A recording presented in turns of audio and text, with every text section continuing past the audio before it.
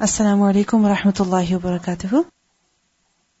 نحمده ونصلي على رسوله الكريم أما بعد فأعوذ بالله من الشيطان الرجيم بسم الله الرحمن الرحيم رب اشرح لي صدري ويسر لي أمري واحلل عقدة من لساني يفقه قولي ربنا زدنا علما.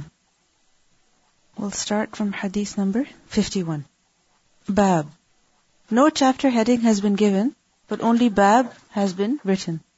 Why? Is this something common in Sahih Bukhari? Yes, it is. Why does Imam Bukhari do that? What's the reason? That it is connected with the previous heading. Another reason? It is self-explanatory. There is no need for a separate chapter title. Because as we see that sometimes Imam Bukhari, what he does is that to give the chapter heading, he writes part of the hadith or he summarizes the hadith. Like for example, the hadith that we just learned about Jibreel coming and asking about Iman, Islam and Ihsan, and also Ilm Sa'a, Imam Bukhari summarized the entire hadith. So sometimes Imam Bukhari would summarize it, other times he would not give any chapter heading. Why? Because the hadith is self-explanatory. It's quite obvious which message is being given by mentioning that particular hadith. And sometimes Imam Bukhari also would write bab just to separate between themes or topics, you can say. Just to create separation. So over here, he writes the hadith that حدثنا إبراهيم بن حمزة قال حدثنا إبراهيم بن سعد عن صالح عن ابن شهاب عن عبيد الله بن عبد الله أن عبد الله بن عباس أخبره. Abdullah ibn Abbas, he narrated him, he informed him. قال, he said, أخبرني أبو سفيان. He said that Abu Sufyan informed me that أن هرقل, that Hiraql, we have read this hadith earlier. Over here, only part of that same hadith is being mentioned. That Hiraql قال له سألتك هل يزيدون أم ينقصون. That he said to him that I asked you whether those who believe in the Prophet ﷺ, are their numbers increasing or decreasing. فزعمت أنهم يزيدون. So you have claimed that indeed they are increasing. وكذلك الإيمان حتى يتم. And likewise is Iman until it becomes complete. Meaning the followers of a particular faith, of the true faith, until it becomes complete. Meaning the numbers keep increasing until the religion is complete. وَسَأَلْتُكَ هَلْ يَرْتَدُّ أَحَدٌ سَخْطَةً لِدِينِهِ. And I asked you if anyone leaves the religion after becoming upset بَعْدَ أَنْ يَدْخُلَ فِيهِ, after having entered into it.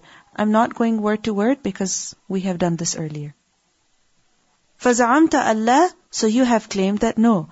وَكَذَلِكَ الْإِيمَانُ, and likewise is Iman حِينَ تُخَالِطُ بَشَاشَتُهُ الْقُلُوبِ, when it gets mixed up, when it completely merges with what? The heart, meaning it completely enters the heart. لَا يَسْخَطُهُ أَحَدٌ, none dislikes it ever. No one at all dislikes the true faith once it enters his heart. Once it gets absorbed into the heart. Now, why is Imam Bukhari mentioning this hadith over here? The previous chapter heading was to prove that deen includes Iman, Islam, Ihsan, as well as ilm. Isn't it so? So over here in this hadith, what do we see? That Hiraql, he referred to Iman and deen with the same thing. How? Like we see over here, وَسَأَلْتُكَ هَلْ يَرْتَدُّ أَحَدٌ سَخْطَةً لِدِينِهِ بَعْدَ أَنْ يَدْخُلَ فِيهِ فَزَعَمْتَ أَلَّا وَكَذَلِكَ الْإِيمَانِ إِيمَانِ حِينَ تُخَالِطُ بَشَاشَتُهُ الْقُلُوبِ. And earlier also, وَكَذَلِكَ الْإِيمَانِ. So basically, Imam Bukhari is trying to prove over here that Iman and deen are the same thing. You cannot separate them. They're the same thing. Iman and deen go together. When we think of deen, what do we think of? Different commands, different actions that we have to perform, right? Different rulings that we have to abide by. So this deen is also Iman. It's the same thing. Bab, chapter, fadli, the excellence of, who? Man, the one who, istabra'a lidinihi. Istabra'a, what does it mean by istabra'a? To seek bara'a. What is bara'a? Disassociation, innocence, being free of guilt, being free of crime, one who is not guilty. So, istabra'a lidinihi is the one who saves his religion. the one who protects his religion, meaning he wants his deen to be free of any guilt, free of any crime. You understand? Meaning his own practice of the deen. He wants that to be free of any crime. In other words, he seeks to protect his religion. And how does a person seek to protect his religion? By staying away from doubtful matters and staying away from those matters that can cause a person to slip and err. So the person who does this, who is very careful in the matters of his religion, stays away from doubtful matters and all, then this person, Imam Bukhari writes, fadlu, meaning this person is excellent, that he has great virtue, he has a great rank. So فضل من استبرأ لدينه. حدثنا أبو نعيم حدثنا زكريا عن عامر قال سمعت النعمان بن بشير يقول, he was saying, سمعت رسول الله صلى الله عليه وسلم يقول, I heard the messenger of Allah صلى الله عليه وسلم saying, الحلال بين والحرام بين. Al-halal. What is halal? How would you translate that? Lawful matters. What are they? Bayyin, meaning they're clear. And haram, prohibited matters, they're also bayyin, clear. وَبَيْنَهُمَا, and between the two, meaning between the halal and the haram, are what? مُشَبَّهَاتٌ, doubtful matters. And these doubtful matters, لَا يَعْلَمُهَا, لَا not يَعْلَمُهَا, he knows it. Who does not know it? كَثِيرٌ مِنَ النَّاسِ, many among the people. Majority of the people do not know about what? The doubtful matters. However, there are some people who know whether those matters are halal or haram. Many things, it's clear, it's halal. Everybody knows about that. Many things, it's clear, it's haram. Everybody knows about that. But there's some things that are unclear, and the majority of the people, they do not know whether it is halal or haram. They are in confusion about it.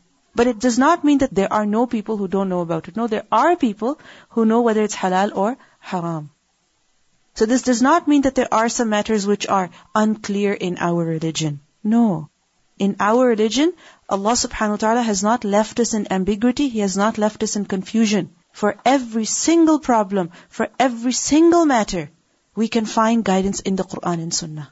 So, وَبَيْنَهُمَا مُشَبَّهَاتٌ لَا يَعْلَمُهَا كَثِيرٌ مِنَ النَّاسِ فَمَنِ اتَّقَى, so whoever ittaqa, he protected himself, meaning he stayed away from al-mushabbahat, the doubtful matters, istabra'a lidinihi wa irdihi, he has protected his religion and also his honor. Ird, honor. وَمَنْ وَقَعَ, and whoever waqa'a, he falls into, meaning he commits fi shubuhati, in the doubtful matters, then he is كَرَاعٍ, like a shepherd. Which kind of shepherd? Yar'a, he takes his animals to pasture, to graze, where? Hawla, around al-hima. What is al-hima? Private property. So he is like a shepherd who is taking his animals to graze around a private property. Yushiku, it is quite possible, an yuwaqi'ahu, that he will actually fall into it. That he will go into it. In other words, he will trespass. Ala, unquestionably. Wa inna, and indeed, likulli malikin, for every king, for every owner, is what? Hima, a private property.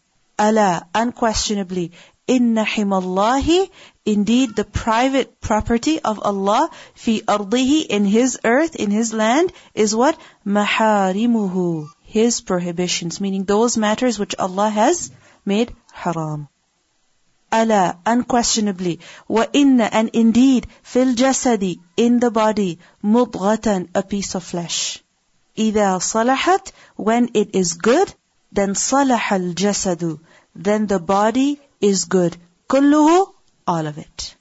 Wa idha, and when fasadat, it gets corrupted, then fasadal jasadu, then the body gets corrupted. Kulluhu, all of it. Ala, unquestionably, wa, and hiya, it is al-qalb, the heart. So you see the context of this hadith? Many of us have heard this hadith about the heart, isn't it? But we see where the Prophet ﷺ said it, right? In relation to which other statement? What do we see in this hadith? We see that the Prophet ﷺ said that al-halalu bayyin wal-haramu bayyin. That commands in our religion are mainly of two types. Matters that are halal and matters that are haram. Things that we are supposed to do and things that we are supposed to stay away from. And with regards to halal and haram, there is absolutely no unclarity. There is no ambiguity. For example, in the Quran, Allah subhanahu wa ta'ala says, وَأَحَلَّ اللَّهُ الْبَيْعَ وَحَرَّمَ الرِّبَى. Similarly, حُرِّمَتْ عَلَيْكُمْ أُمَّهَاتُكُمْ وَبَنَاتُكُمْ. And then, at the end, وَأُحِلَّ لَكُمْ مَا وَرَاءَ ذَلِكُمْ. So there are many places in the Quran and Sunnah where we see the words halal, where we see the words haram. With regards to those matters, it's very obvious. Halal, you can do it, and haram, you have to stay away from it. Halal is to be done, and haram is to be abstained. Both of them are clear. However, there are some matters about which the words halal and haram have not been used clearly. And we see that as times change, as things change, right? As societies change, as Muslims, their situation changes depending on where they are, how they are, then new matters come up, new issues come up. Isn't it so?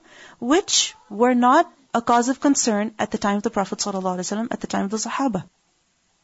But they are a cause of concern today. If they were a cause of concern at that time, clear guidance would have been given. This is halal or this is haram. However, what happens as time goes by, situations change. More and more problems come up. So with regard to them, we don't have clear statements in the Quran and Sunnah whether they are halal or haram. Can you think of an example? For example, machine slaughter. Machines did not exist at that time. Cloning, okay. Buying houses on mortgage, okay. Photos, taking pictures with a camera. Drawing is different, taking pictures with the camera is different. For example, plastic surgery for the purpose of beautification. So anyway, there are many things that have come up today, and we don't see any clear statement about it in the Quran and Sunnah, whether it's halal or haram. Okay? So, these matters, what are they? The mushtabihat, the mushabbahat. What are they? The doubtful matters. It's from the word sheen baha. Those matters which are doubtful. You can think of it this way. White, black, and in the middle there is gray. So there are some matters which are, you can say, the gray area. And they are a cause of confusion, or people are in confusion about it. And we see that the masses, as the hadith tells us, the majority of the people, they are in confusion about it. Why are they in confusion about these matters?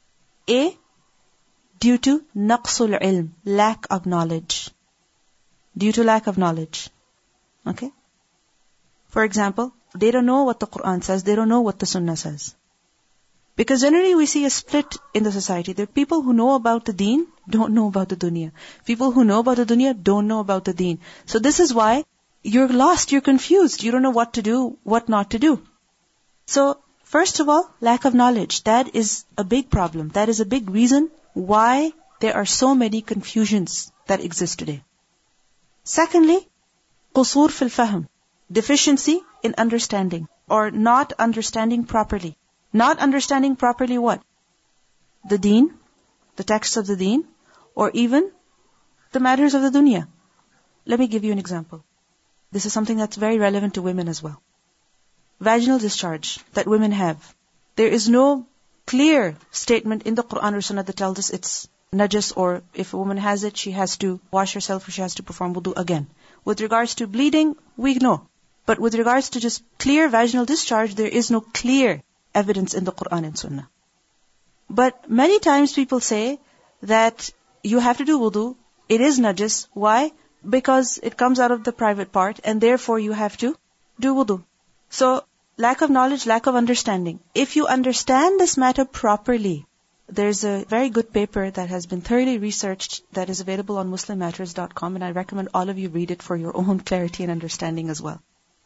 In which this sister, she consulted doctors as well as scholars, and then she composed it all. So anyway, if you ask any gynecologist, any doctor, what's the reason behind normal vaginal discharge? There is no reason. It's just like saliva in your mouth. So if you understand this properly, correctly, is there any confusion? No. Is it a problem? No. Because if you understand this properly, you look at the text of the Quran and Sunnah, there is no command that tells us you have to do wudu or it nullifies wudu. And especially when you understand it properly. So, first reason behind confusion is what? Naqs. Naqs fil ilm. And secondly, qusur fil fahm. About the matter, he eventually said, I think this is something normal. I don't think that it is necessary for wudu. So I was just saying that the fact that he, even though he's a scholar, high-end scholar of the deen, but because he didn't understand what... Exactly. It's the matter that is related to women. Generally people don't talk about it. This is why it was unknown, it was unclear. So when you research it more, when you study it more, when you look at the medical aspect as well, then things become clearer and clearer. Then the third reason behind confusion, behind these ambiguities is su'ul irada, evil intention. What does it mean by that? That people use the texts of the Quran, of the Sunnah. Why? To suit their own desires. They will interpret according to their own bias. And if even sometimes we see that clear texts of the Quran and Sunnah are there, they will turn away from it. For example, we see that matters that are very clear and obvious. For example, when it comes to praying the salah, is there any difference between the salah of men and women except for hijab? No. There is no difference because the Prophet ﷺ said, Sallu kama ra'aytumuni usalli. Isn't it? And the Sahaba, they narrated how the Prophet ﷺ used to pray, and there's so many ahadith which tell us about how he prayed, which tells us that there is no difference between the salah of men and women. However, if you go into certain schools of thought, they will say, for example, a woman has to do sajda in this way. A woman has to stand in this way. She has to bend in this way. What's the evidence for it? What's the dalil for it? And are there not other evidences that contradict that? Of course there are, but they will not go for those evidences. Why? Because it does not suit their desires. So they will disregard that dalil. They will disregard that evidence. And then people are in confusion. Okay, tell me, how am I supposed to pray? So, what does it tell us? To get out of confusion, what do we need to do? Gain more knowledge, increase in our understanding, isn't it so? And look at the texts of the Quran and Sunnah with an open heart, with an open mind, not with our bias. Because the one who has a right intention, has a sincere intention, and he strives, he puts in effort, then he will reach the truth. He will find the truth, he will reach it. And even if his final decision on what he's going to do, even if it's incorrect, he will get the reward for his ijtihad. So, the solution to dealing with these problems is what? That we gain knowledge, understanding, and also open up our minds and hearts. And we make dua to Allah subhanahu wa ta'ala, Allahumma arina al-haqqa haqqan warzuqna ittiba'ah wa arina al-batila batilan warzuqna ijtinabah. So what does this hadith tell us? Halal is clear, haram is clear. Between them are matters that are ambiguous, unclear, which are unclear to who? Majority of the people. But this shows that they're not unclear to some people. And those some people are who? Those who have been given knowledge, who have been given fahm, and who look at the text of the Quran and Sunnah with an open heart and mind. But the general rule is that as long as you are in confusion, as long as you are in confusion, you are unclear, what are you supposed to do? The hadith tells us, stay away from doubtful matters. As long as you're in confusion, you're researching, you're trying to figure out, is it okay, is it not okay? What should you do then? Play safe. Better be safe than sorry. Okay? So the hadith tells us that فَمَنِ اتَّقَى الْمُشَبَّهَاتِ اسْتَبْرَأَ لِدِينِهِ وَعِرْضِهِ. The one who stays away from these doubtful matters, he will protect his religion and also his honor. His religion, how will he protect it? Meaning he will be good in his religion in the sight of Allah subhanahu wa ta'ala. He will protect his honor, preserve it. How? That he will be good in the sight of who? People. People will also consider him righteous. So such a person will protect his religion as well as his honor before Allah and also before people. وَمَنْ وَقَعَ فِي الشُّبُهَاتِ. And whoever falls in the shubuhat, whoever commits the shubuhat, indulges in them, then he is like what?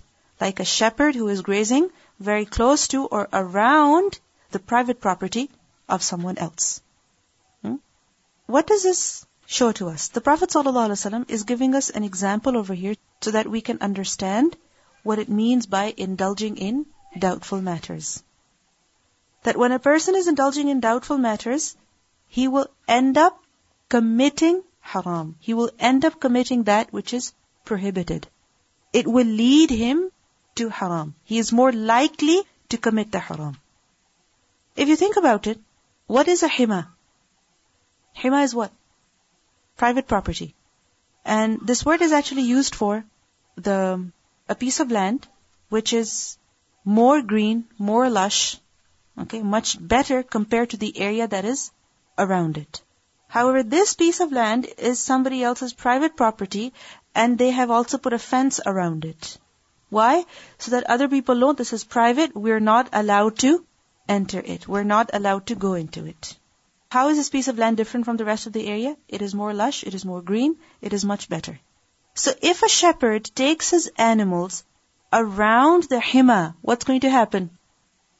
The animals are going to go into the hima as well. You cannot control them then, isn't it? You know that you're not supposed to enter, but do your animals know? No. And especially if they're grazing right around the border, then they're definitely going to end up eating something from inside the hima as well, even if they don't enter it. Because animals, they can do that. They can just stand on the border and, stretch out their necks and pick on whatever they want, whatever is accessible. So this will happen. So similarly, the maharim, those actions that are prohibited, what are they? Like the private property of Allah subhanahu wa ta'ala that we're not allowed to enter. We're not allowed to trespass. If we go near it, if we go around it, then we are more likely to enter it, to fall into it. So it's best that a person stays away from doubtful matters and stays away from the haram as well. Question.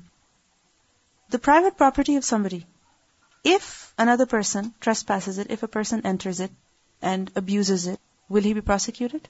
Of course he will be. If he is caught, he will definitely be prosecuted. So if a person indulges in haram, is he punishable then? Yes, he is.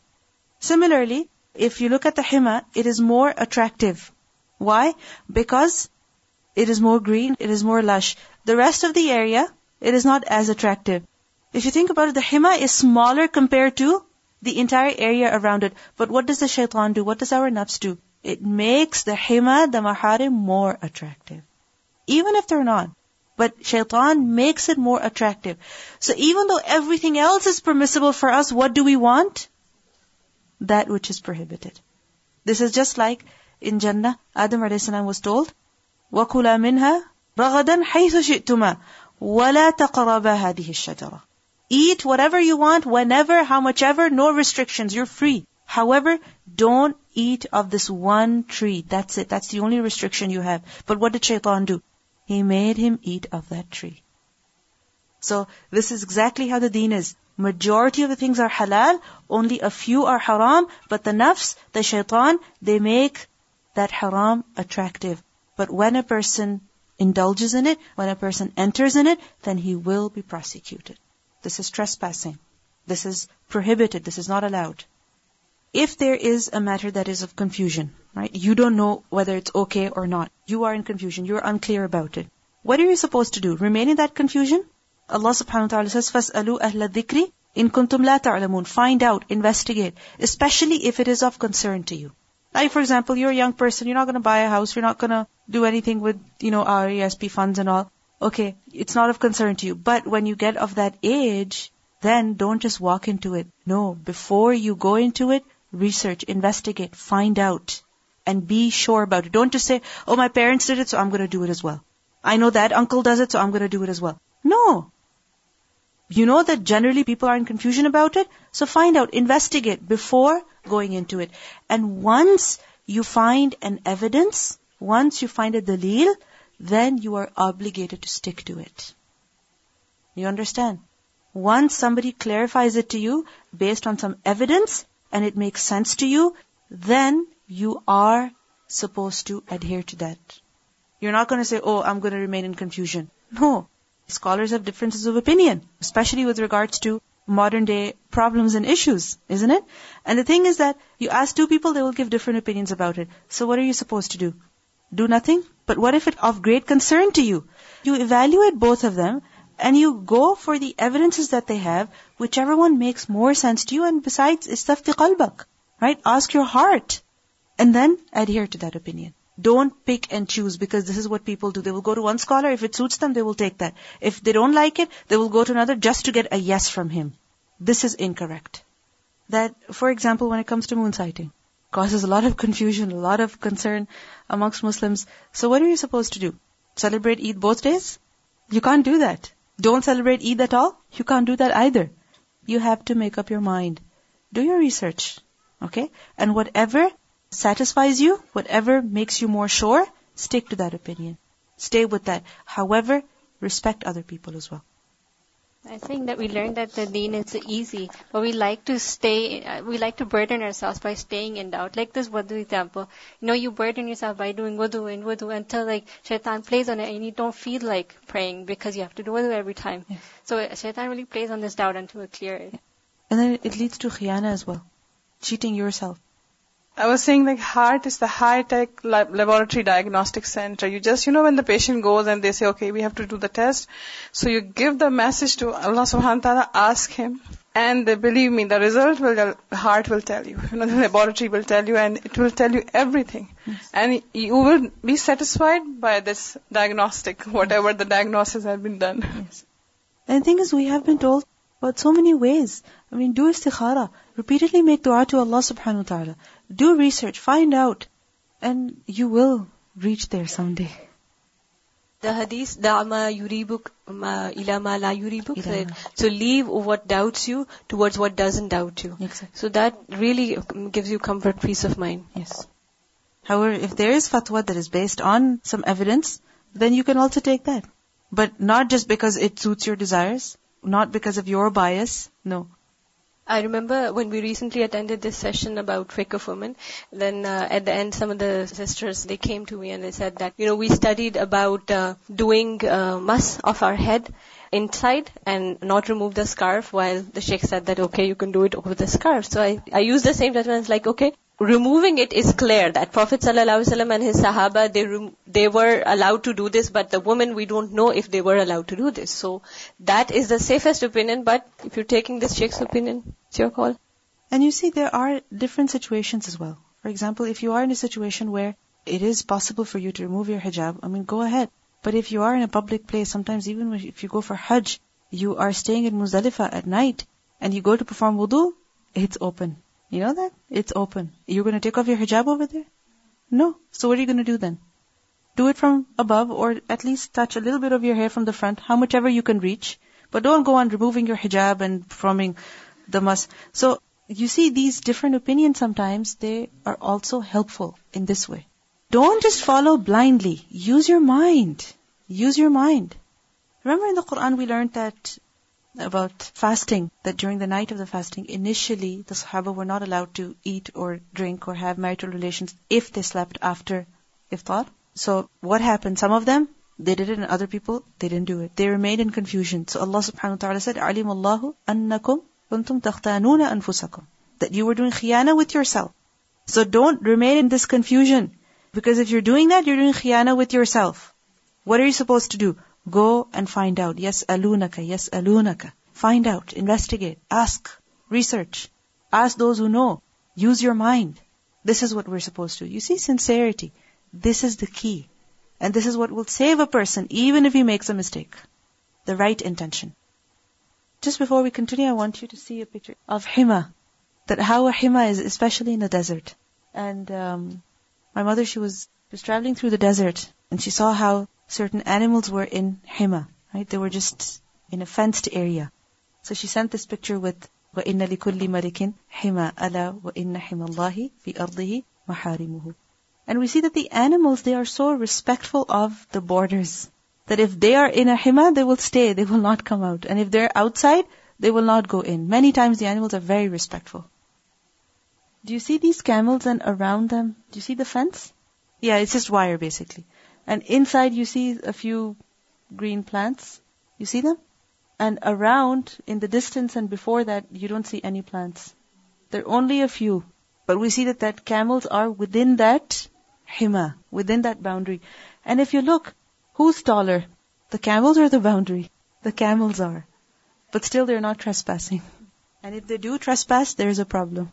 So the Prophet ﷺ said that ألا وإن في الجسد مضغة إذا صلحت صلح الجسد كله. That indeed in the body is a piece of flesh. When it is good, the entire body is good.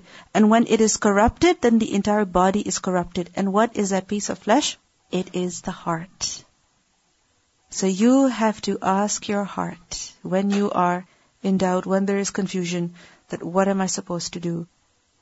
Just because somebody is telling me to do something or not do something, should I follow them? Does it make sense to me? Am I comfortable with this? Because the stronger the iman is of a person, the more guided his heart is. And the more guided his heart is, the more correct decisions a person will make in whatever he will do. Sometimes it happens that we are in a dilemma. We don't know whether we should follow what other people are telling us or what we know. Isn't it? But then we tell ourselves, you know what, my mother is telling me or my relatives are telling me, forget about it, I'll just listen to them. The other day this girl came up to me, she said that when she was getting married, she used to wear hijab at that time, but everybody told her, this is your wedding day, it doesn't matter, forget about it, forget the hijab, it's okay, it's only one day, no big deal, and you only become a bride once. So she said she took it off, just for that day, and people comforted her that, at least your head is covered with the dupatta. Covered, yes it is, but there's so much tabarruj over there. So anyway, she took it off for that day, and there were photographs that were taken by her photographer and also friends and family members. And she said she continued wearing her hijab afterwards. However, her pictures are online on different people's, Facebook accounts and so on and so forth. And she's asked them so many times to take them off, but they don't take them off. And they're open to the public. So she was asking, what am I supposed to do? So at this time, at this situation, what should you do? Follow what other people are telling you or follow your heart? After learning and after doing something right, you should stick to it, even if other people are telling you otherwise. So you have to ask your heart. You're not doing something out of fear. You're doing out of love. You're so much conscious, you don't have to ask. Yes. This is the level of ihsan that you yourself is and ta'bud Allah ka'annaka tarahu. And if that is your state in everything that you're doing, then you will be careful. So with regards to the heart, we learn in this statement that it is the center of what? The body and the soul. It is the mukh, it is the basis, it is the essence of the body and the soul. Because if the heart is good, the entire body is good. If the heart is corrupt, the entire body is corrupt. And if you think about it, the health of the physical body, what does that depend on? The heart. And the health of your soul also, what does that depend on? The heart. We have to be very, very appropriate in the way that we approach other people when we see them doing something that we don't agree with necessarily. You follow a particular opinion, they follow a different opinion. And if you want to tell them about yours, then tell them in a nice way. Tell them in a respectful way. Don't come down on them. Don't start attacking them. Because when we start attacking them, then what happens is that people become defensive. And even if they agree with what you're saying, they're not going to accept. And they're going to get completely turned off. They're not going to come at all. They're not going to listen at all. Iman increases and decreases. Think about it right now. You may be experiencing increase in Iman. Think about the time when you were experiencing a decrease in Iman. So you were also there one day. And imagine if somebody looked down upon you the way you are looking down upon others today. How would you feel? So we should also remain humble and not become arrogant about the knowledge that we have learned. So with regards to the heart, this statement tells us that it's the center of your body, it's the center of your soul. The heart is what thinks, the heart is on what the entire body depends on. This also shows to us that when the heart decides something, when you decide to do something in your heart, then your body will follow. Whatever is in the heart, the entire body is going to get affected by it. If it's good stuff, the body will be good. What does it mean? That whatever is in the heart will also come out on the jawarih, on the lisan. Because many times people say with a lot of emphasis, at-taqwa ha-huna, at-taqwa ha-huna. That I'm just supposed to have taqwa in my heart and whatever I do in my actions, you don't have any business with that. I have fear of Allah, you don't see that in my heart. But the fact is that if taqwa is ha-huna, then it should also be ha-huna. She said it is in the fitrah of the human being. In everybody there is a light and right away it clicks for the green. If you ignore it, it turns into the red. Means then you deviate. So if you consider it, you're successful. So it's in all of us, you can see what is right. You can direct right away. But if you ignore it, you're gone. Yes, very true. So if the heart is good, the entire body is good. Meaning if the heart is correct, if your heart is sincere, if in your heart you have fear, then your body, your limbs will also follow. And then, when you die, the heart is the first organ. And if it stops working, then the rest of the body will follow. The first one, the first organ that's made, that starts to function, right? And the rest of the body follows.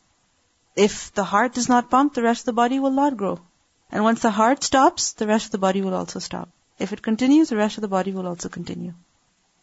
The fasad of the heart, that if the heart is corrupted with ill intention, with bias, with desires, with marad, the diseases of the heart, which are shubuhat and shahawat. So if the heart is corrupted, then the rest of the body will also follow. For example, if you have good feelings for a person, will it show in your actions? Yes. But if you have bad feelings, will that show? Yes. If you have khushu' in your heart, meaning in your heart you have fear of Allah, will your body will also focus? Yes. But if the fear is not in the heart, then can the rest of the body follow? It cannot.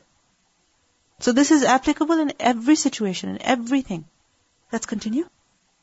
Bab ada'ul khumusi min al-iman. Paying the khumus is part of iman. What is al-khumus?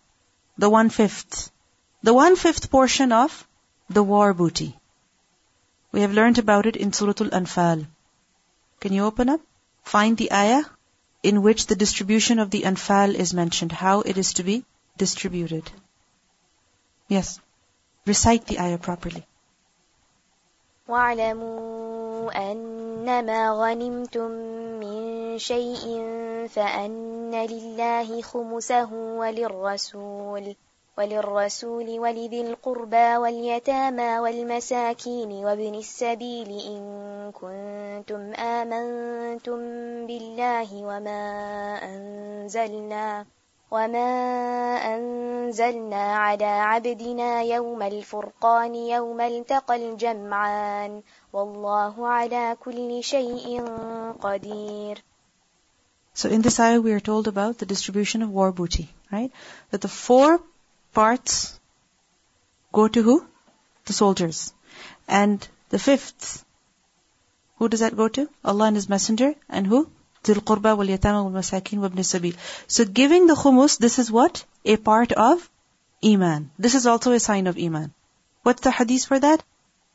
حدثنا علي بن الجعدي قال أخبرنا شعبة عن أبي جمرة قال كنت أقعد مع ابن عباس. Abu Jamra, he said that كنت أقعد, I used to sit مع ابن عباس, with Ibn Abbas رضي الله عنه. Why? Why do you think somebody would sit with Ibn Abbas? To learn from him, to study from him. So I used to sit with Ibn Abbas, and yujlisuni, he would make me sit ala saririhi, upon his own chair, his own sitting place. What does it show? That Ibn Abbas would favor the student of his by the name of Abu Jamra. فقال, so he said, meaning one day, Ibn Abbas said to me, that أقم عندي, stay with me.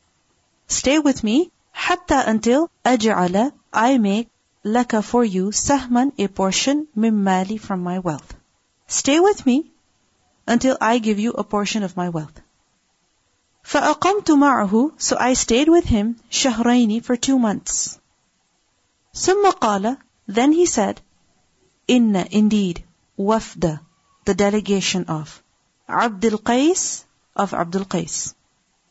Lama, when أتوا النبي صلى الله عليه وسلم, when they came to the Prophet صلى الله عليه وسلم, قال, he said, من القوم, who are these people? Or من الوفد, who is this delegation? Meaning, who are these people? The Prophet ﷺ asked them that, who are you? Meaning, where are you from? Which tribe are you? قالوا, they replied, ربيعة, ربيعة, meaning the tribe of Rabi'ah. قال, Prophet ﷺ said, مرحبا, welcome, بالقوم, with the people, أو بالوفد, or the delegation, meaning welcome, O you qawm, or O you delegation. غير خزايا ولا نداما. خزايا, ones who are humiliated. Nadama, ones who regret. So welcome, may you not suffer any humiliation, may you not suffer any regret. Meaning you're welcome here, may your stay be very good. This is a way of welcoming people. فَقَالُوا, so they said, Ya Rasulallah, O Messenger of Allah, Inna, indeed we, la nastati'u, we are not capable of, an na'tiyaka, that we come to you. We are not capable, we are not able to come to you regularly, illa except fi shahr al-harami, in the sacred month. We are only able to come to you in the sacred month. وَبَيْنَنَا وَبَيْنَكَ, and between us and between you, هَذَا الْحَيُّ, this tribe, min kuffari Mudar, of the disbelievers of Mudar. Meaning this tribe of Mudar is between us and you. They are in the middle. They prevent us from coming, or they make it difficult for us to come to you. فَمُرْنَا, so command us, بِأَمْرٍ, with a command, فَصْلٍ, clear. Meaning give us clear instructions. نُخْبِرْ بِهِ, we inform of it, man who wara'ana, behind us. Give us clear instructions that we can go and tell people who are back home. وَنَدْخُلْ بِهِ الْجَنَّةَ, and we can enter Jannah through it. Meaning tell us clear commands, we can just follow them, simple things, so that we can enter Jannah through them. وَسَأَلُوهُ, and they asked him, عَنِ الْأَشْرِبَةِ, about certain drinks. So they asked him about clear commands, and they also asked him about the drinks. فَأَمَرَهُمْ, so he commanded them, بِأَرْبَعٍ, with 4. He told them to do 4 things. وَنَهَاهُمْ, and he forbade them, عَنْ أَرْبَعٍ, from 4 things. أَمَرَهُمْ, he commanded them, بِالْإِيمَانِ بِاللَّهِ وَحْدَهُ. He commanded them to have iman in Allah alone. And when he commanded them, بِالْإِيمَانِ بِاللَّهِ وَحْدَهُ, قَالَ, he said, أَتَدَرُونَ, do you all know, are you all aware, مَا الْإِيمَانُ بِاللَّهِ وَحْدَهُ, what is iman in Allah alone? Do you know what it is to believe in Allah alone? قَالُوا, they replied, اللَّهُ وَرَسُولُهُ أَعْلَمُ, Allah and His Messenger know best. قَالَ, he said, شَهَادَةُ, bearing witness, Allah ilaha illallah, that there is no God worthy of worship but Allah, wa anna Muhammadan Rasulullah, and that Muhammad sallallahu alaihi wasallam is the messenger of Allah. Wa iqamu salati, and establishing the salah, wa ita'u zakati, and giving the zakah, wa siyamu Ramadan, and fasting in the month of Ramadan, wa an tu'tu, and that you all give, min, from al-maghnami, the war booty. How much should you give? Al-khumus, the 1/5. This is what iman is. وَنَهَاهُمْ, and he also forbade them, عَنْ أَرْبَعٍ, from 4 things. And what is it that he forbade them from? عَنِ الْحَنْتَمِ, from the hantam, وَالدُّبَّاءِ, and the dubba, وَالنَّقِيرِ, and the naqir, وَالْمَزَفَّةِ, and the mazaffa, وَرُبَّمَا, and perhaps, قَالَ, he said, al-muqayyir, the muqayyir. So, mazaffat and muqayyir, what are they? The same thing. وَقَالَ, and he said, احفظوهن, memorize them, meaning memorize the things that I've taught you. وَأَخْبِرُوا, and inform بِهِنَّ, with them, مَنْ وَرَاءَكُمْ, those who are behind you. Meaning memorize these things that I've told you, and tell the people back home about them as well. Now in this hadith, what has been mentioned? That the Prophet ﷺ commanded them 4 things. The first thing that he commanded them was what? Iman billah. And then the Prophet ﷺ explained what iman was. Are the rest of the 3 things mentioned in this version? They're not mentioned over here. Do you see the hadith? أَمَرَهُمْ بِأَرْبَعٍ. What were those 4 things? Only one is mentioned. Iman billahi wa rasuli.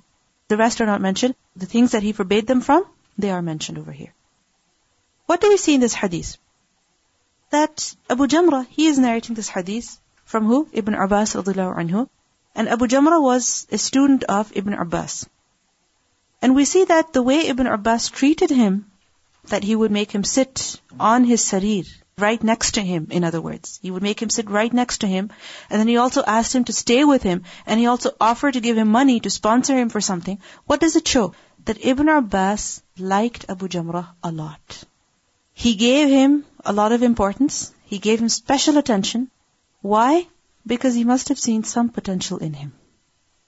He must have seen something good in him. This is why he gave him all that importance. What does this show to us? That a teacher may give special attention to a student if he sees potential in him. And if he does so, this is not favoritism, like we call it. If ever a particular student is being favored by a teacher, we become very upset. This is favoritism, this is bias, this is not fair. No. If the teacher is preferring a certain student, there is a reason behind that. There has to be a reason behind that. So, other people should not feel envious. And why is it that the teacher would prefer the student? Why would he give him special attention? Why? Just because he has good qualities, but why is he giving him extra attention? Because he knows he can excel, right? This is to encourage him, to make him go forward. Because if he does not encourage him, does not give special attention to him, that talent, that ability could be wasted. It could be lost. And that person becomes a sadaqah jariyah for him. Now, any person who has knowledge, what do they want? That they pass it on to other people so that the work continues. Isn't it? And with their death, when they're gone, the knowledge is not gone. Rather, it continues. So Ibn Abbas anhu also, he gave special attention to Abu Jamrah because of this reason. He wanted him to learn from him so that he could pass it on. He saw potential in him. And if ever a student is preferred by his teacher, he should not become proud of himself. Okay? Rather, he should be grateful for this fadl of Allah that yu'tihi man yasha. It's not given to everybody. It's only given to some people. And if a person has been given that, then he should be grateful to Allah subhanahu wa ta'ala. Where other people are not to be envious, the student who is being favored should also not become proud. And at the same time, he should also be careful about what he says, what he does, because it might, instill bad feelings, ill feelings in other people. And besides that, the student, if he is being given special attention by the teacher, then the student should also make himself available. These days what has happened is that teachers are chasing the students. Please do this, please do this. Why? Because they see some potential in the student. But what does the student do? They're too busy, they're too distracted. They have other priorities, they want to do something else. If the teacher is giving attention to you, make use of that attention. Make use of that opportunity. Don't waste that opportunity. Because it's a huge favor. So where the teacher is making themselves available, we should also make ourselves available and not lose that chance. So we see here that Ibn Abbas anhu, he would make him sit right next to him, and then he also asked him to stay with him. Why did Ibn Abbas anhu ask him to stay with him? Because he said, stay with me, perhaps I can give you a portion of my wealth. Why did he do that? It is possible that Abu Jamrah desired to go for jihad and he could not afford to do so. So Ibn Abbas anhu said that you stay with me and whatever money I will get, I will give you some so that you can go for jihad. So in other words, he offered to sponsor him. He offered to take care of his finances, his expenses. So if our expenses are being taken care of, then what should we do? Waste that time? No. Take use of that opportunity, grab that opportunity and learn the best that you can. Because many times it happens that students are sponsored fully or, partly. But what do? They're very casual in their studies. Very casual. This is not the right way. If an opportunity has been given to us, the headache has been taken away from us, then we should spend our night and day in learning. Make use of that opportunity. So Ibn Abbas anhu offered him, and Abu Jamrah, he took that offer. He accepted that offer.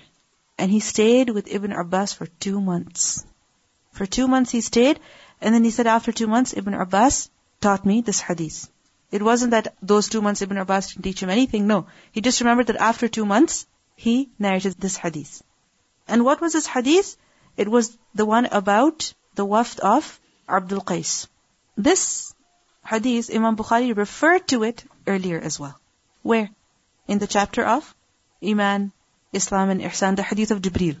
So he referred to this hadith as well. And why did he refer to it? To show that Iman includes what?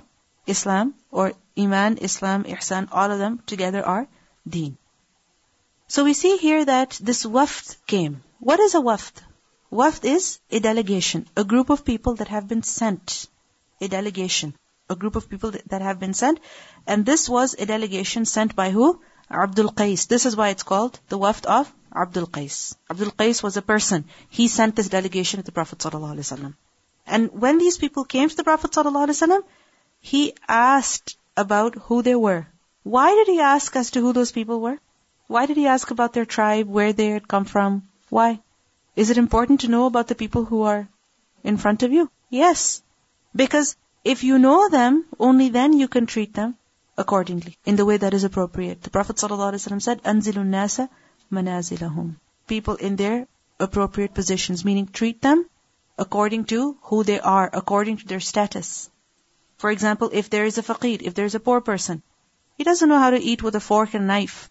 He doesn't know how to, wear a napkin around his neck. Or he doesn't have the proper etiquette of eating a particular kind of food. Are you going to serve that food to him and embarrass him? Should you do that? No. Similarly, if there is a person who is well off and you know that, they know about the different types of cuisines and they eat a certain type of food, then what should you do? Just give them plain bread? No. Anzilun nasa manazilahum. Treat people according to their position. So this is why the Prophet ﷺ would ask about who those people were. And that's another reason that they had come to learn the deen. And the Prophet ﷺ inquired about who they were so that he could teach them accordingly. If there is a person who is knowledgeable already, then what do you tell them? What do you teach them? Basics? No. You teach them about higher level stuff, more academic stuff, more advanced stuff. But if a person does not even know the basics, then what are you supposed to teach them? The basics. So, this is why the Prophet ﷺ would ask about the people who came to visit him. And this is an etiquette that we must also adopt. That when we're talking to people, be familiar with them. See who they are. Give relevant examples. Give them information that they can actually benefit from, not information that is completely irrelevant.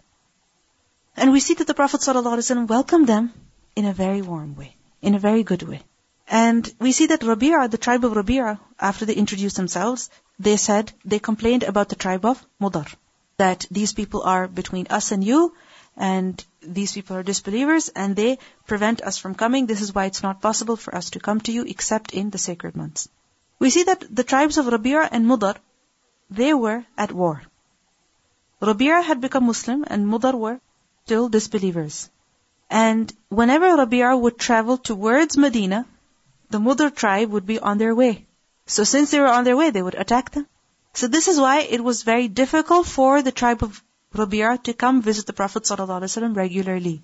So this time when they came, they asked him for clear instructions that please tell us everything that is necessary for us to know through which we can enter Jannah. And they said that we can only come in the sacred month. Why? Because in the sacred months, would the mushrikeen fight? No, they would not fight. Even the disbelievers amongst them, they had great respect for the sacred months and they would not fight at all. So when they asked the Prophet ﷺ, what did he teach them? The basics of the deen. And what are they? Iman. He asked them, do you know what it means to have Iman billahi wa rasulihi? That what it means to have Iman billahi wahdahu. Right? He asked them. And then he explained to them what Iman was. How did he explain Iman? How? What did he say?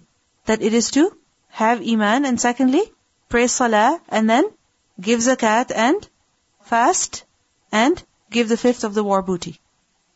So in other words, he explained Iman with Islam. He explained Iman with Islam. And amongst the things that he mentioned was also giving the fifth of the war booty. And this is the reason why Imam Bukhari is mentioning this over here. Now with regards to giving the khumus, who is it given to? It's given to the Amir, it's given to the leader. And what does he do with it? He uses it to spend on the general needs of the community. As we can see in the verse of Surah Al-Anfal, ayah 41, that فَإِنَّ لِلَّهِ خُمُسَهُ وَلِلرَّسُولِ وَلِذِي الْقُرْبَى وَالْيَتَامَى وَالْمَسَاكِينَ وَابْنِ السَّبِيلِ. So the general needs of the community. So handing that over, giving the 1/5 portion to the leader, this is what? A part of Iman. Because when can a person do that? When he has Iman. Okay? When he has amana. If he does khiyana, he will not be able to do this. And then we see that the Prophet ﷺ forbade them from 4 things. What 4 things did he forbid them from? First of all, hantam. And besides that, they also asked about al-ashriba, drinks. Obviously, these are alcoholic beverages. So they asked the Prophet ﷺ about them, whether they're permissible or not. So he forbade them from 4 things. Hantam. Hantam is a vessel that was made of mud, blood, and hair. Clay, hair, and blood. They would mix it all together, and then they would make vessels out of it. So anyway, they would use that for preparing wine. Dubba. Dubba is used for a pumpkin. So, like a big pumpkin? The shell is very hard. So imagine if you take out everything from inside, it becomes like a big, huge bowl. At Halloween, what do? That's exactly what they do, right? And they carve out a face or something like that on it. it's like a big container then. So that also they would use to prepare wine. Naqir. Naqir is a hollow tree trunk. A hollow tree trunk. So they would use that as well to prepare wine. Muzaffat or muqayyar, this is a vessel that is painted from outside, decorated. So they would also use that to prepare wine. So the Prophet ﷺ forbade them from using all four of these. In other words, he forbade them from preparing alcohol even. Forget about drinking. He forbade them from even making it. And then he told them that whatever I have told you, memorize these instructions. Know them very well. And then also go and tell other people about it. So that you can benefit and other people can also benefit. What does it show? That knowledge is not something that we are to keep with ourselves. Once we know, we should share. We should convey. To who? Those who don't know. In Surah At-Tawbah, what do we learn? That a group of people should dedicate themselves to learning. وَلِيُنذِرُ قَوْمَهُمْ إِذَا رَجَعُوا إِلَيْهِمْ. And they should warn their people when they return to them. So it is an obligation that once we have gained knowledge, then we must convey it to other people. It should be shared, not kept to oneself. That once we learn about something, these little things that we learn, we should go and share with other people. And so that they can also increase in their knowledge. They cannot dedicate themselves as you have dedicated yourself. So you should benefit them at least. For example, what I do is that whatever interesting thing, new thing that I learn about a particular hadith, like for example about ihsan, the 2 levels of ihsan was something very new and interesting. And I felt that every time I was praying, I was thinking about myself, that is this talab or harab? It would really help me correct my intention. So I shared that with my husband as well. And every day, alhamdulillah, I try my best to share, something new that can also benefit him. So we should also do the same thing. Whatever we have learned, share it with other people. Because they also need to know. Just like we need to know, they also need. And if it's short and sweet, it's easily digestible. They can listen easily and they can benefit from it as well. Let's continue. Bab ma jaa, what has come, that anna al-a'mala bin-niyyah, that indeed the actions are according to the intention. Bin-niyyati wal-hisbati. What is al-hisbah? Hisbah, expectation of reward. We have learned about the word ihtisab many times earlier. So, أَنَّ الْأَعْمَالَ بِالنِّيَّةِ وَالْحِسْبَةِ, actions are according to the intention and the expectation. وَلِكُلِّ امْرِئٍ, and for every person is مَا نَوَى, what he intends. What does this chapter heading tell us? That every person, whatever action he does, the reward of that action is according to the intention and the expectation. Why he's doing it, what he wants from it. وَلِكُلِّ امْرِئٍ مَا نَوَى. فَدَخَلَ فِيهِ, so included in it, included in what? He refers to what? That al-a'malu bin-niyyati wal-hisbati. Included in this is what? Al-imanu, iman, wal-wudu'u, and wudu, wal-salatu, wal-zakatu, wal-hajju, wal-sawmu, wal-ahkam. Al-ahkam meaning all the commands of the deen. So in other words, for every single command of the deen, from iman to the different actions that we have to perform, the a'mal are according to the niyyah and the hisbah. When you perform wudu, this is an amal. So the a'mal are what? According to the niyyah and the hisbah. Similarly, when you perform salat, it's an amal. The reward will be according to niyyah and hisbah. So فَدَخَلَ فِيهِ الْإِيمَانُ وَالْوُضُوءُ وَالصَّلَاةُ وَالزَّكَاةُ وَالْحَجُّ وَالصَّوْمُ وَالْأَحْكَامُ. All the ordinances, all the commands of the deen are included in this.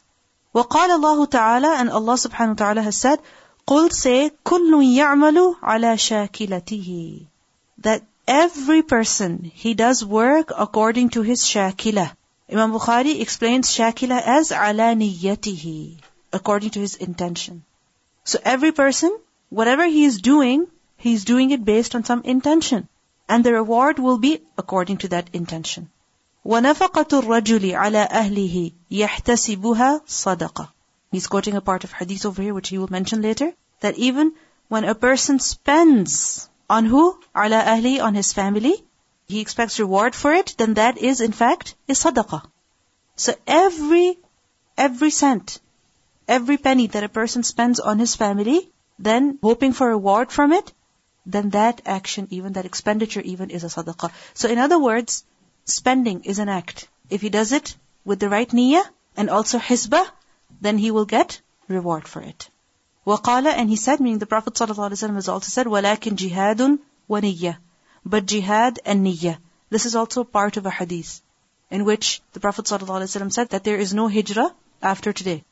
Okay? Meaning a person cannot gain the same reward like the Prophet ﷺ, the Sahaba gained by their hijrah at that time. No person can reach that level of reward. However, he can reach that same level. How? By jihad and by niyyah, by intention.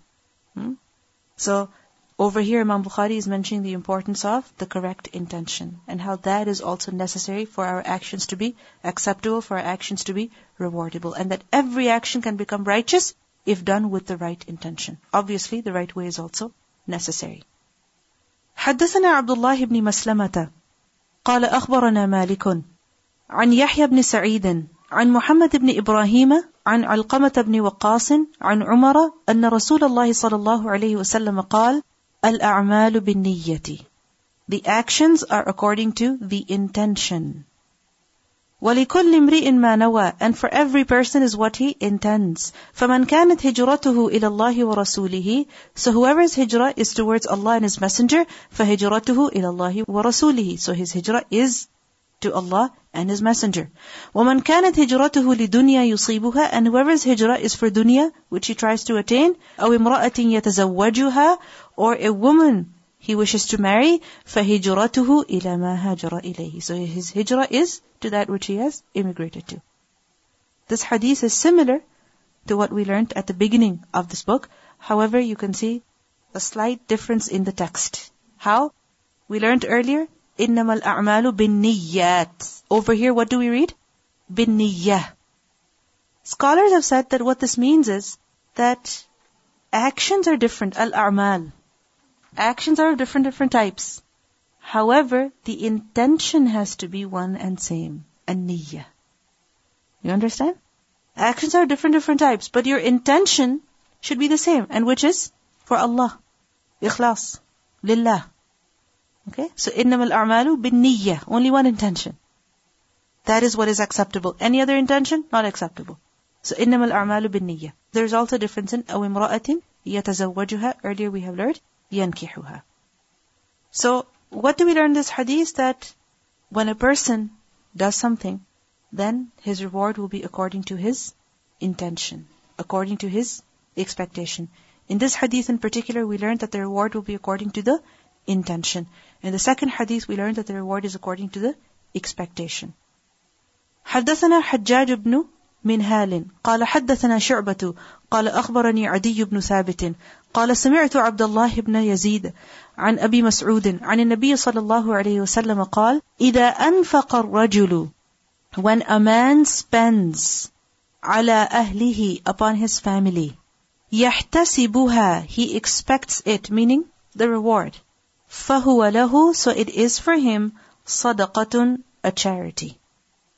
Meaning when a person spends on his family, expecting reward for it from who? Allah subhanahu wa ta'ala, then that action becomes what? Charity, sadaqah. That spending on the family becomes sadaqah. Nafaqah, expenditure. إِذَا أَنْفَقَ الرَّجُلُ عَلَى أَهْلِهِ. Nafaqah, what is it? All expenditures are included in this. Those that are wajib on a person, those that are an obligation on a person, as well as any other expenditure. But over here in particular, we see that when a person spends on his family, spending on the family is what? It is an obligation. But we see here that performing an obligation even can bring reward to a person when he meets the condition. And what is that condition? That he expects reward from Allah. So, there are some actions which Allah subhanahu wa ta'ala has commanded us, for which we have to have the right intention. For example, when you're praying salah, when you're spending in the way of Allah, when you're giving the zakat, when you're doing dhikr, you're doing it, you have to do it with the right intention. What is the right intention? That you're not doing it to show off, but you're doing it to please Allah subhanahu wa ta'ala. There are other actions which are Allah subhanahu wa ta'ala has also told us to do them. However, the society also dictates that on us. For example, spending on the family. When you spend on the family, this action also you can make righteous. How? By hoping for reward from Allah subhanahu wa ta'ala. By expecting reward from who? Allah subhanahu wa ta'ala. Even that action can become rewardable. So, the reward depends on what? Two things. Intention and expectation. Intention and expectation. Okay, you're doing it just to make your family happy. Is it complete reason? Is it a good enough reason? It is a good reason, but it's not really what makes the reason perfect. It should be to hope reward from Allah subhanahu wa ta'ala. Because, okay, you will make them happy, they're happy, but then what? But then what? But if you expect reward from Allah, then the benefit is much more. And if they're not happy, you will stop spending on them. But if you're hoping for reward from Allah, then whether they're happy or they're not, they're thankful or they're not, you're going to do it anyway. That a believer is the one who will spend on his family hoping reward from Allah subhanahu wa ta'ala, and other people, they don't do it for the sake of Allah, expecting for reward from Allah. This is the difference between the spending of a believer and the spending of a non-believer. When you spend for the sake of Allah, Allah multiplies it 700 times, but your family will not multiply their happiness for you for 700 times. Yes. Also, one more thing that we see here is that spending on one's family is better than spending on who? Others. It doesn't mean that spending on others is not good. Of course, it's very good. It is sadaqah. It is tatawwur. However, spending on the family is much better. Why? Because you're giving their haqq and at the same time, you're getting reward for it. It's like sadaqah. But if a person only gives to a poor person, okay, he's giving it to a poor person, what benefit does that give? Only the benefit of sadaqah. And also remember that performing wajib, performing that which is mandatory on a person is more beloved to Allah subhanahu wa ta'ala than performing tatawwur, than performing voluntary deeds. What do we think? Deprive our family and spend on the poor and the needy. This is what we think righteousness is. No. It's better that you spend on your family. I'm not saying neglect the poor and the needy. Give them as well. أَعْطِي كُلَّ ذِي حَقٍّ حَقَّهُ. Right? This is a general rule. However, when you can only spend on either your family or the poor, then who are you supposed to spend on? Your family first.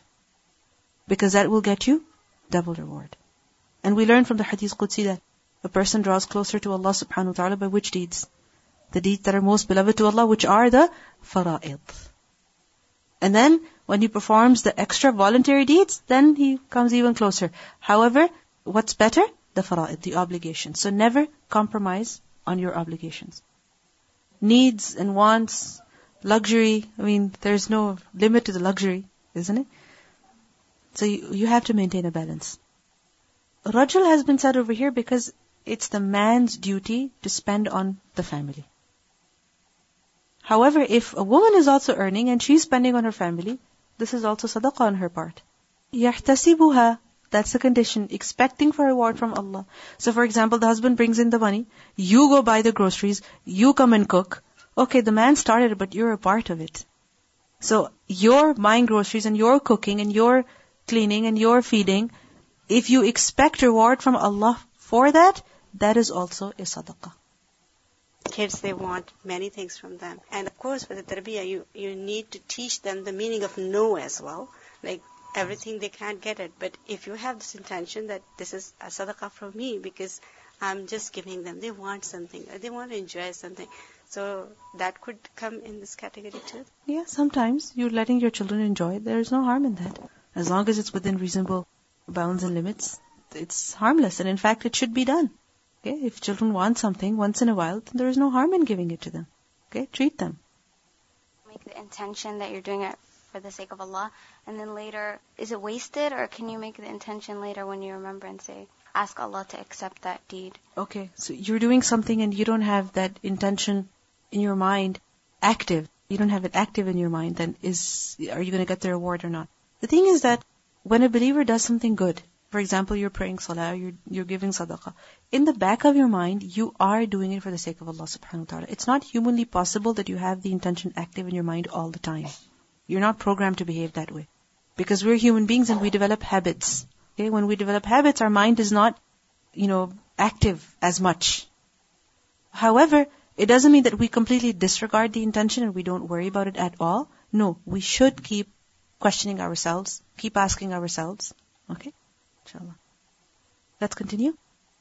حدثنا الحكم بن نافع قال أخبرنا شعيب عن الزهري قال حدثني عامر بن سعد عن سعد بن أبي وقاص أنه أخبره أن رسول الله صلى الله عليه وسلم قال إنك indeed you لن تنفق نفقة, you will never spend any نفقة, any expenditure, تبتغي بها, that you seek through it وجه الله, the face of Allah, إلا except أجرت عليها, you will be rewarded for it. حتى, even, ما تجعل, what you place, what you put, في, in, في, mouth of امرأتك, your wife.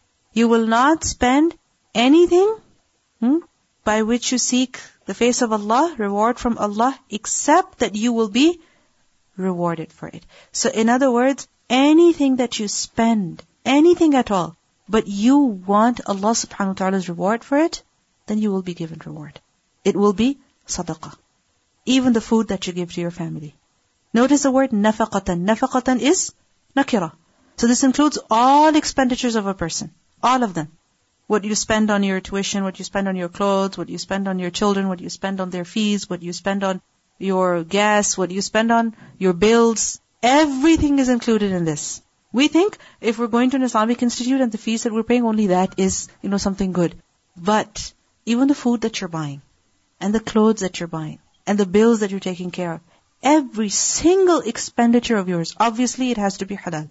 Every single expenditure of yours, if you spend that money seeking reward from Allah subhanahu wa ta'ala, you will definitely be rewarded for it. إِلَّا أُجِرْتَ عَلَيْهَا. You will be rewarded for it. But what's the condition? What's the condition? تَبْتَغِي بِهَا وَجْهَ اللَّهِ. That is the condition. Because many times when we have to pay the fees or when we have to, take care of our bills, we're like, what is this? Since I've had kids or since I've moved here or since I've started this, so many bills. No, this is a part of life, and if you're doing it for the sake of Allah, you're actually getting rewarded for it. A person might think, before when I was not going here, before when I was not studying this, I would have this much money left every single month. I could save. Now, I cannot even save. But think about it this way. You're investing this in the akhirah. By asking him your need, that this way you can earn reward. Instead of complaining here and there, remind him, a sweet reminder that whatever you're spending on me, actually you are doing a sadaqah. So next time you want something, ask him, would you like to give some sadaqah? Let's go shopping. Go ahead. Every expenditure that every action that you do, if you have this intention of seeking the wajh of Allah, inshallah you'll be rewarded for it. That this shows that every action should be purposeful. Not that we're spending here randomly, spending there randomly, without even thinking. No, every action should be done for a reason. Of course, and the chores around the house, they become easier. Because if you're thinking, I'm doing this for the sake of Allah, may Allah reward me for the time I'm putting into this, for the energy that is being spent in this, then inshallah you will be rewarded. That the actions are not the end, they're rather the means. The end, the goal is wajh Allah. So don't get stuck in the means. Oh, this is too much, this is too difficult, or that we like it too much that we forget wajh Allah and we just get lost in our laundering and cleaning and shopping. The fact that you're pleasing Allah subhanahu wa ta'ala because you're doing it for your family, because this is one of your things that you have to do.